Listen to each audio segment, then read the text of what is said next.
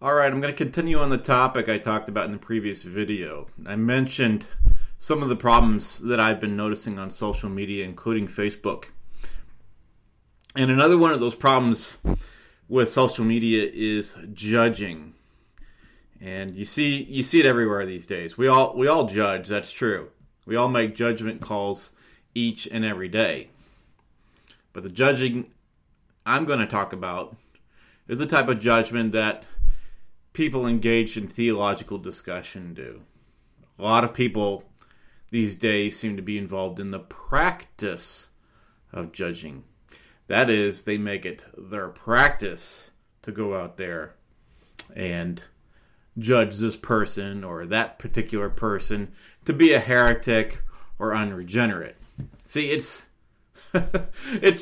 one thing to have your own opinion on these things, okay? But even keeping your thoughts to yourself, you still have made a judgment. And I do this all the time. I'm not saying there's anything wrong with that. Everybody's got their own private thoughts. But what I'm talking about is the people that seem to love to talk about their judgment calls, okay? They make the call, and then they go post about it on Facebook. They announce their judgment call on social media. And then they get people to rally around their call. See, it's not enough for them to just make the private judgment call. It's got to be public. And you know why? It's because they glory in it. They feel good about themselves when they can judge somebody else publicly.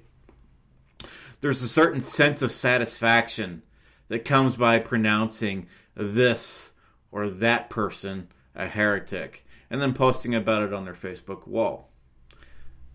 They think they are showing the world how spiritual they are.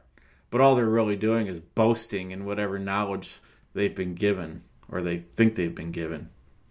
Here's the thing, though, that there's nothing that we know that is true that wasn't given to us. All of God's elect rely completely upon the Holy Spirit for leading us into truth. We don't know anything apart from His glorious grace. So let's stop acting like we do. All right? Let's start acting like we are completely dependent upon Christ for every single thing that we have. And stop acting like Pharisees on Facebook and elsewhere. The true test of one's faithfulness to the gospel is not in a judgment of other people. It's not in your ability to decide who is unregenerate and who is. But people sure do act like it is.